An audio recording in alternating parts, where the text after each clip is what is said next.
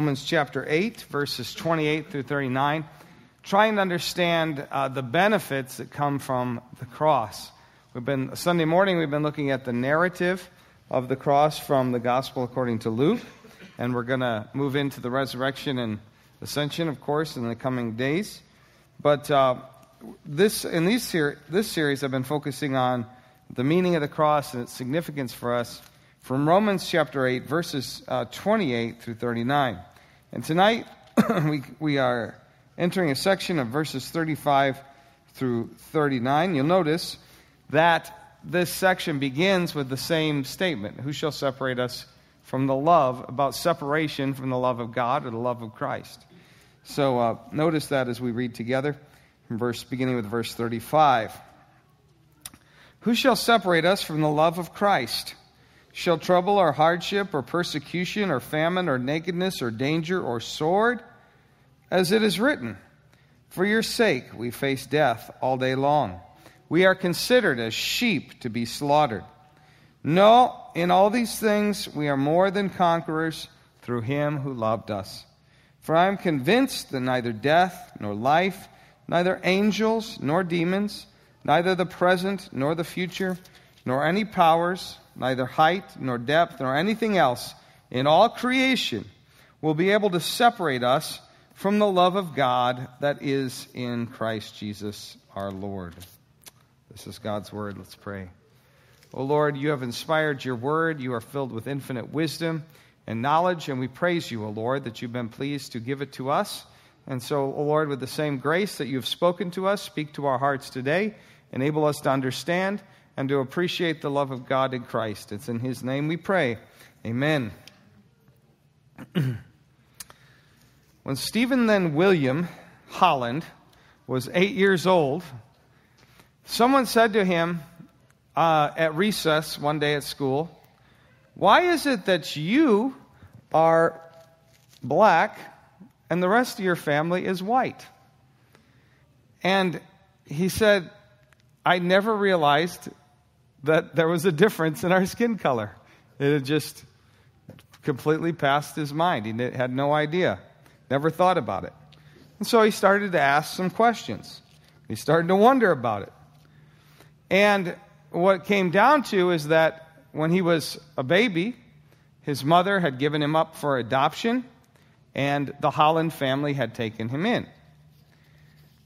But from then on, he started to ask the question, what kind of person would be abandoned by his own mother? And anytime his anxiety went up and things weren't going well, it was always a story he told himself. What kind of person are you? Your own mother even abandoned you. Now, I'm going to come back to that story in a little bit. And that won't be the end of it.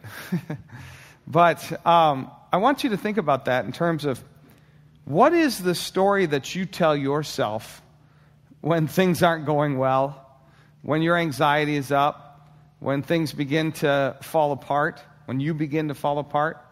Just think about what that story might be and consider that for a moment. Because what we want to do tonight is try to encourage you to replace the common stories of humanity that we tell about ourselves with the story of the cross. And that's really what Paul is doing here. He's helping us. He's talking about times when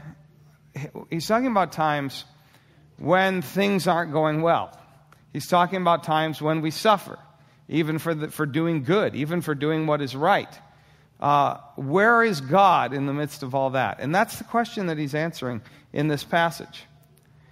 And what he wants to tell us, he in this way, he begins by asking, who shall separate us from the love of Christ? And then he concludes by saying, nothing at all shall separate us from the love of God, which is in Christ.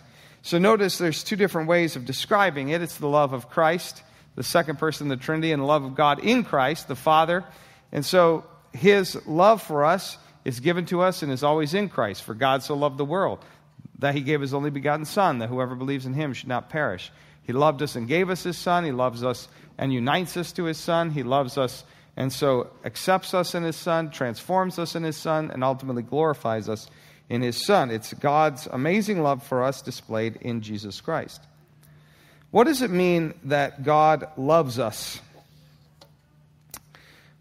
Well, first of all, it certainly means that God has an affection for us. That he values us. He sees us as worthwhile. He sees us as those whom he desires to be with. And we need to remember God, and we could also add even people that he wants to work with, his friends, with whom he wants to work alongside. So he has an affection for his people. He has affection for those who are in Christ. But I think sometimes people think, well, God has an affection for us, but does he really care about doing that which is truly for my good? Because when we suffer and when things don't go well, we start to wonder that. And we might separate those things. We need to understand that the love of the Father for us not only means that he has affection for us, but that he has a concern about our interests, about the things that are truly important for us. And so he has a determined, and he's not just concerned about him. It's not just that he's standing off in a distant way and saying, oh, I wish I could do something about that. But that he has actually a determination to bless us and do us good. That's how this passage that we are reading began. Of course, it goes earlier in Romans chapter 8 with that great statement, for we know that all things work together for good to those who love God and are called according to his purpose. And what does this mean? Well, he who did not fail to give up his own Son will not fail to give us all other things as well. So whenever we think of the love of God, we shouldn't just think of God having a sort of emotion or affection for us. We should think of God wanting to bring us to the highest place, as we talked about in the first message, to do good things to us, to make us like Jesus, to bring us even to glory, is his desire for us. And so we need to remember, even when things go wrong, he loves us, and that doesn't just mean that he cares about us, that he has affection for us, but that he has a determination to bless us and bring us to that highest state. There's many things, though, that can make us doubt God's love for us.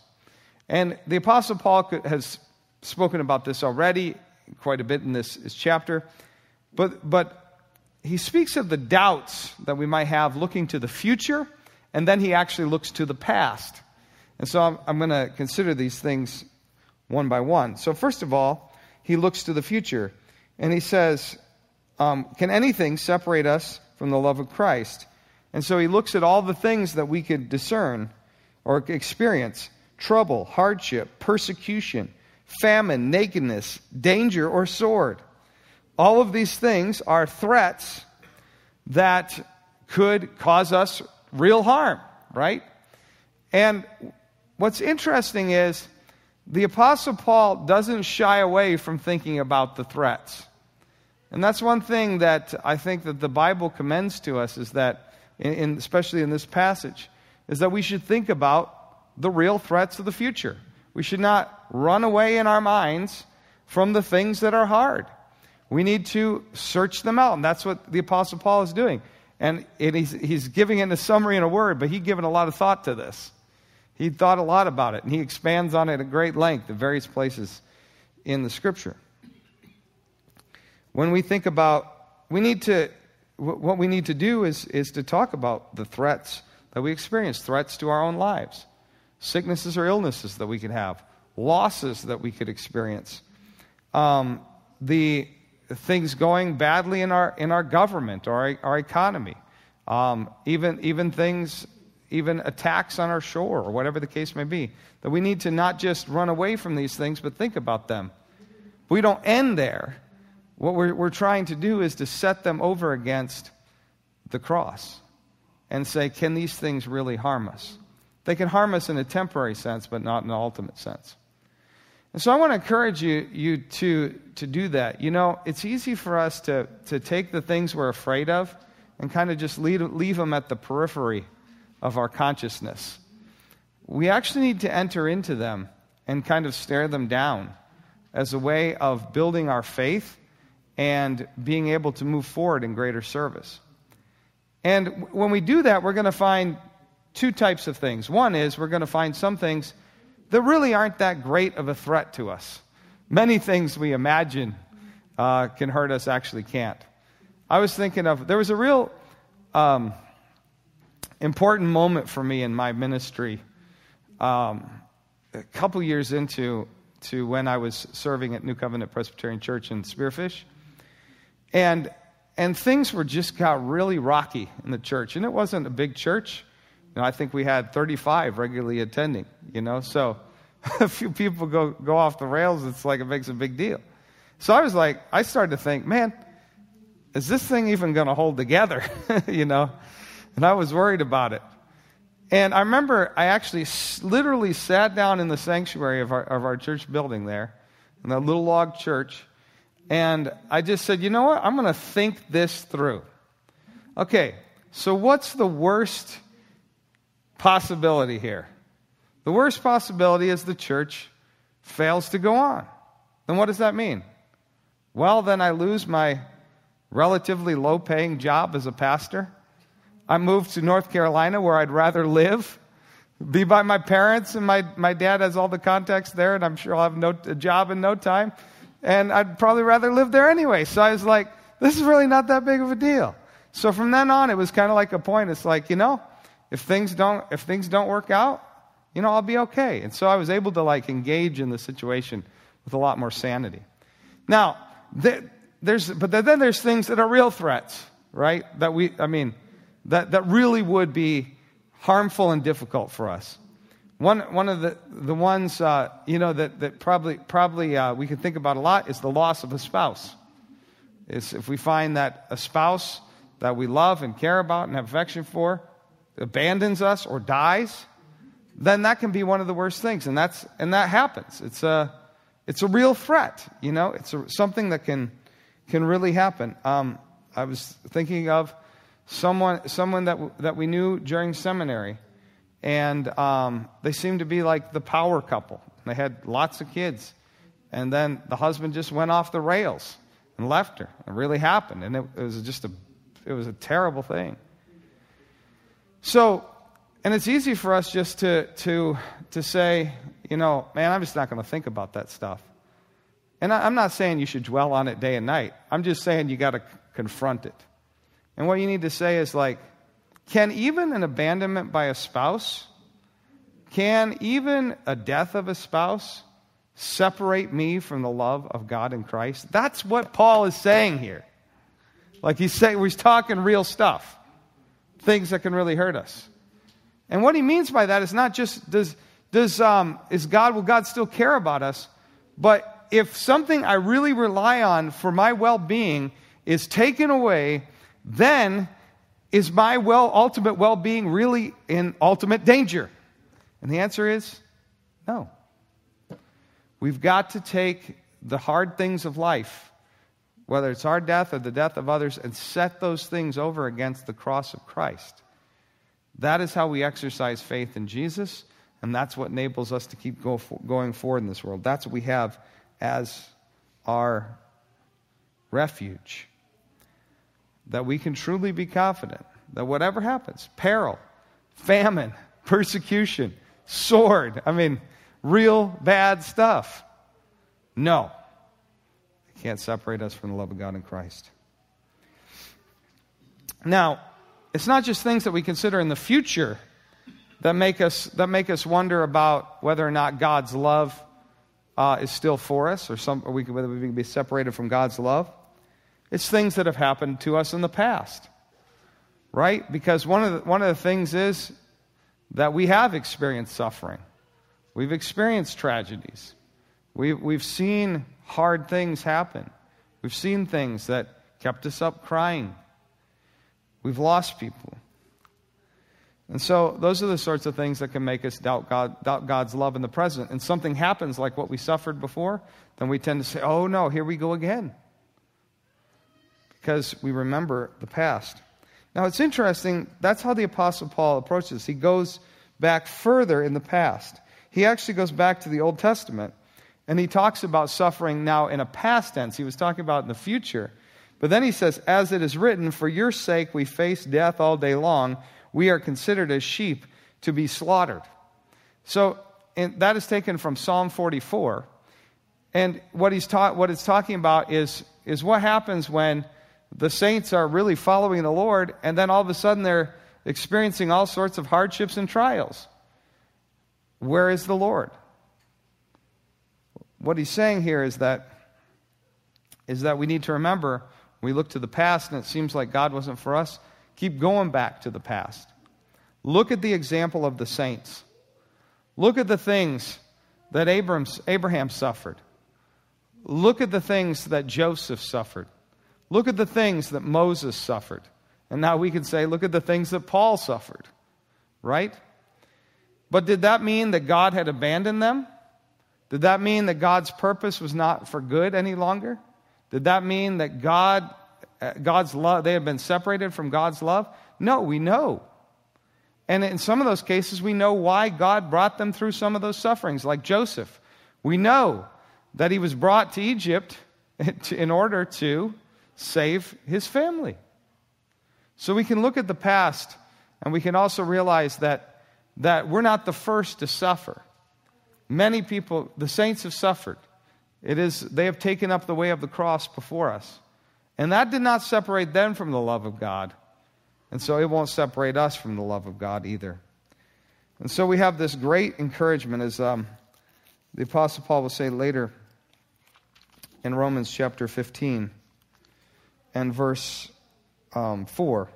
For everything that was written in the past was written to teach us, so that through the endurance taught in the Scriptures and the encouragement they provide, we might have hope. We might have an expectation of good things. And so he says, no, what do we find? Verse 37, knowing all these things, we are more than conquerors through him who loved us. What he's saying is that though all these things come against us, to defeat us, to separate us from the Lord, they will not do so. The Lord will sustain our faith, and his love will keep with us, and we will overcome. We will defeat all these things. No matter how bad it gets, the Lord is going to be there, and the Lord is going to sustain us. That is our definition. Whatever comes at us, we are more than conquerors.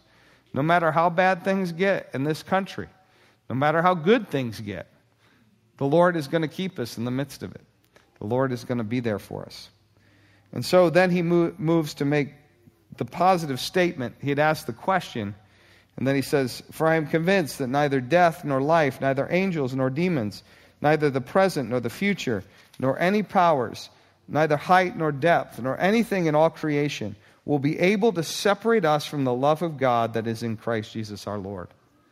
What he's saying is look high, look low, look at the powerful angelic beings, look at death, look at life, look at all the different experiences, and you'll recognize that none of these can keep God from his purpose to bless us. None of these things can separate us from the love of God. And how do we know that? Because it's the love of God in Christ. If we ever had any doubt that God would love us, what could he say that is more than what he has said? That he says, I'm giving you my son. I'm sending him to the cross, not because I like the cross, but because my justice demands it and he's willing to pay it. If I'm willing to give up my son for that purpose, then what else would I not give to you? Nothing will be able to keep you from the love of God which is in Christ. And that's the meaning of the cross, is that Christ has secured for us an unbreakable bond with the Father and the Son and the Holy Spirit, to experience the love of God forever, to be able to know that whatever happens, God desires to do us good. He's secured for us that we'll be made like Jesus, and he's also secured that we will be with him forever in glory. And that's what we need to do. Whatever you're struggling with today, whatever your story you're telling yourself, whatever thing is causing you to tell that story, set it over against the cross of Christ and tell a different story. Now let me go back to Stephen then William. So, when Stephen and William, who had been adopted, got older, he wanted to find out what in the world had happened with his family. Because there he was, and he knew nothing. And so he started trying to find his birth mom to get answers. And he eventually found his what turned out to be his uncle. And he went to meet him in South Carolina. And his uncle told him that there were 5 kids. And 4 of them, the other ones, not the uncle, were intellectually disabled, including the mother of Stephen and William. And the parents of these children died and left these 5 children. And they became wards of the state. And this gets pretty bad here. At 18, Stephen and William's mother was doing a work program with the institute where she was a part of, and she was actually raped. And that's how she got pregnant. And then she ran. She didn't know what to do. And she ended up living in a box, again, intellectually disabled, not really able to take care of herself. And there she was, pregnant and ready to have this child. And that child was found. And she was found, and someone brought her to be taken care of, to have the child delivered. And since she could not take care of him, the Holland family took him in and raised him as one of their own. Now, so his uncle told him, but your mom is still living. And so at age 27, he met his birth mom for the first time. And when she saw her son, she was excited beyond belief. I mean, you could tell that she had an intellectual disability. But you could also tell that she clearly understood what was going on and how much it meant to her. And so he has a video of it. You can watch it if you want. And it's really amazing.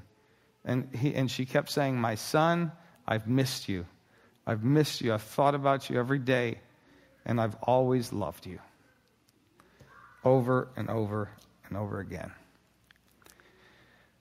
Now, the point of this story is this. The reason I'm telling you this. Stephen and William was telling himself a story his whole life of rejection, of abandonment, of worthlessness. What kind of person would be abandoned by his mother? And you know what? He was completely wrong. He was telling himself a story that was totally false. And you know, we tell ourselves those same type of stories. But I think that what this passage is telling us is that most of them just aren't true. And one day we're going to go and we'll meet our Father. And He'll embrace us as His children and say, "I have always loved you."